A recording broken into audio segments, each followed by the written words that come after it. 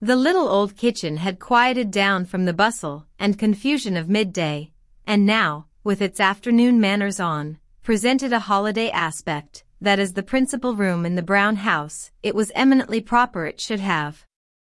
It was just on the edge of the twilight, and the little Peppers, all except Ben, the oldest of the flock, were enjoying a breathing spell, as their mother called it, which meant some quiet work suitable for the hour. All the breathing spell they could remember, however, poor things, for times were always hard with them nowadays, and since the father died, when Phronsie was a baby, Mrs. Pepper had had hard work to scrape together money enough to put bread into her children's mouths and to pay the rent of the little brown house. But she had met life too bravely to be beaten down now. So with a stout heart and a cheery face, she had worked away day after day at making coats, and tailoring and mending of all descriptions, and she had seen with pride that couldn't be concealed, her noisy, happy brood growing up around her, and filling her heart with comfort, and making the little brown house fairly ring with jollity and fun. Poor things, she would say to herself, they haven't had any bringing up, they've just scrambled up. And then she would set her lips together tightly, and fly at her work faster than ever. I must get schooling for them some way, but I don't see how. Once or twice she had thought, now the time is coming, but it never did, for winter shut in very cold, and it took so much more to feed and warm them, that the money went faster than ever. And then, when the way seemed clear again, the store changed hands, so that for a long time she failed to get her usual supply of sacks and coats to make, and that made sad havoc in the quarters and $50 laid up as her nest egg. But well, it'll come some time, she would say to herself, because it must. And so at it again she would fly, brisker than ever. To help mother was the great ambition of all the children, older and younger, but in Polly's and Ben's souls, the desire grew so overwhelmingly great as to absorb all lesser thoughts. Many and vast were their secret plans, by which they were to astonish her at some future day, which they would only confide as they did everything else to one another. For this brother and sister were everything to each other, and stood loyally together through thick and thin. Polly was 10, and Ben 1 year older, and the younger 3 of the 5 little Peppers, as they were always called, looked up to them with the intensest admiration and love. What they failed to do, couldn't very well be done by any one. "Oh dear," exclaimed Polly as she sat over in the corner by the window helping her mother pull out basting threads from a coat she had just finished, and giving an impatient twitch to the sleeve, "I do wish we could ever have any light just as much as we want." "You don't need any light to see these threads," said Mrs. Pepper, winding up hers carefully, as she spoke, on an old spool. "Take care, Polly, you broke that, threads dear now." "I couldn't help it," said Polly, vexedly, "it snapped, everything's dear now, it seems to me. I wish we could have ever and ever so many candles, as many as we wanted. I'd light 'em all, so there. And have it light here one night, anyway." "Yes, and go dark all the rest of the year, like as anyway," observed Mrs. Pepper, stopping to untie a knot. "Folks who do so never have any candles," she added, sententiously. "How many do you have, Polly?" asked Joel, curiously, laying down his hammer, and regarding her with the utmost anxiety. "Oh, 200, said Polly, decidedly. "I'd have 200, all in a row." 200 candles, echoed Joel, in amazement.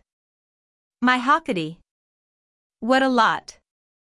"Don't say such dreadful words, Joel," put in Polly, nervously, stopping to pick up her spool of basting thread that was racing away all by itself. "'Tisn't nice." "'Tisn't worse than to wish you'd got things you haven't," retorted Joel.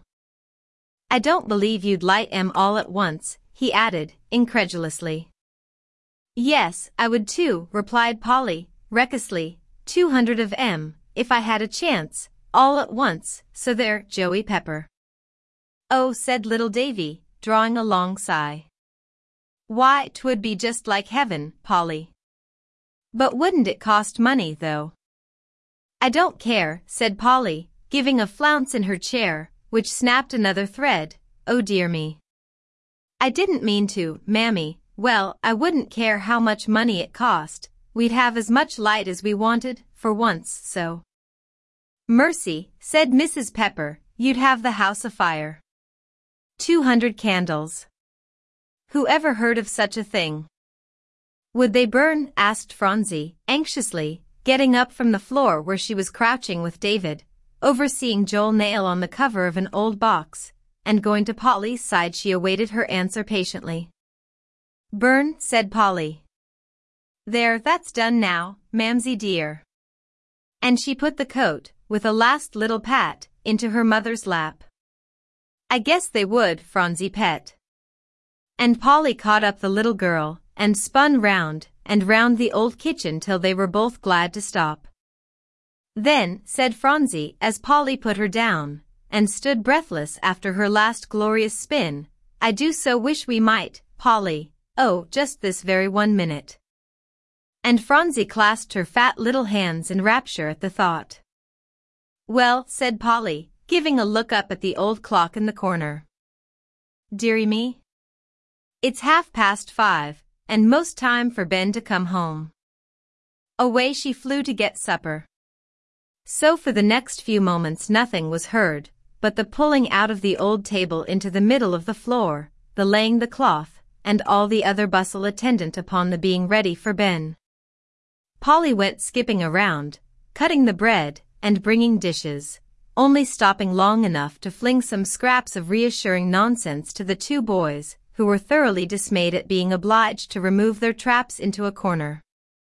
Phronsie still stood just where Polly left her. 200 candles.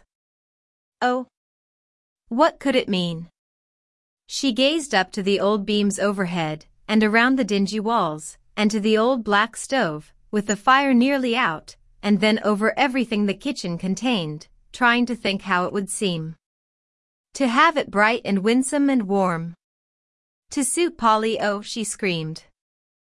Goodness, said Polly, taking her head out of the old cupboard in the corner, how you scared me, Phronsie. Would they ever go out? Asked the child gravely, still standing where Polly left her. What? Asked Polly, stopping with a dish of cold potatoes in her hand. What, Phronsie? Why, the candles, said the child, the ever and ever so many pretty lights. Oh, my senses, cried Polly, with a little laugh, haven't you forgotten that? Yes, no, that is, Phronsie, if we could have at all, we wouldn't ever let go out. Not once, asked Phronsie, coming up to Polly with a little skip, and nearly upsetting her, potatoes and all. Not once, Polly, truly? No, not forever and ever, said Polly, take care, Phronsie. There goes a potato. No, we'd keep always. No, you don't want to, said Mrs. Pepper, coming out of the bedroom in time to catch the last words. They won't be good tomorrow. Better have them tonight, Polly. Ma'am, said Polly, setting down her potato dish on the table, and staring at her mother with all her might. Have what, mother? Why, the potatoes, to be sure, replied Mrs. Pepper. Didn't you say you better keep them, child? 'Twasn't potatoes at all, said Polly, with a little gasp. 'Twas, dear me. Here's Ben. For the door opened, and Phronsie, with a scream of delight, bounded into Ben's arms. It's just jolly, said Ben, coming in, his chubby face all aglow, and his big blue eyes shining so honest and true. It's just jolly to get home. Supper ready, Polly? Yes, said Polly, that is all but, and she dashed off for Phronsie's eating apron. Sometime, said Phronsie, with her mouth half full, when the meal was nearly over, we're going to be awful rich, we are, Ben, truly. No, said Ben, affecting the most hearty astonishment, you don't say so, chick. Yes, said Phronsie, shaking her yellow head very wisely at him, and diving down into her cup of very weak milk and water to see if Polly had put any sugar in by mistake, a proceeding always expectantly observed. Yes, we are really, Bensie, very dreadful rich.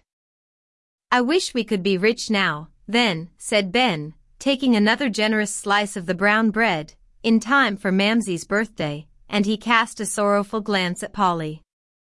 I know, said Polly, oh dear. If we only could celebrate it. I don't want any other celebration, said Mrs. Pepper, beaming on them so that a little flash of sunshine seemed to hop right down on the table, than to look round on you all. I'm rich now, and that's a fact. Mamsie don't mind her 5 bothers, cried Polly, jumping up and running to hug her mother, thereby producing a like desire in all the others, who immediately left their seats and followed her example. Mother's rich enough, ejaculated Mrs. Pepper, her bright, black eyes glistening with delight, as the noisy troop filed back to their bread and potatoes. If we can only keep together, dears, and grow up good, so that the little brown house won't be ashamed of us, that's all I ask. Well, said Polly, in a burst of confidence to Ben, after the table had been pushed back against the wall, the dishes nicely washed, wiped, and set up neatly in the cupboard, and all traces of the meal cleared away. I don't care, let's try and get a celebration, somehow, for Mamsie. How are you going to do it? Asked Ben, who was of a decidedly practical turn of mind, and thus couldn't always follow Polly in her flights of imagination. I don't know, said Polly, but we must some way. That's no good, said Ben, disdainfully, then seeing Polly's face, he added kindly, let's think, though, and perhaps there'll be some way. Oh, I know, cried Polly, in delight. I know the very thing, Ben. Let's make her a cake, a big one, you know, and she'll see you bake it, said Ben, or else she'll smell it, and that'd be just as bad. No, she won't either, replied Polly. Don't you know she's going to help Mrs. Henderson tomorrow, so there. So she is, said Ben, good for you, Polly, you always think of everything.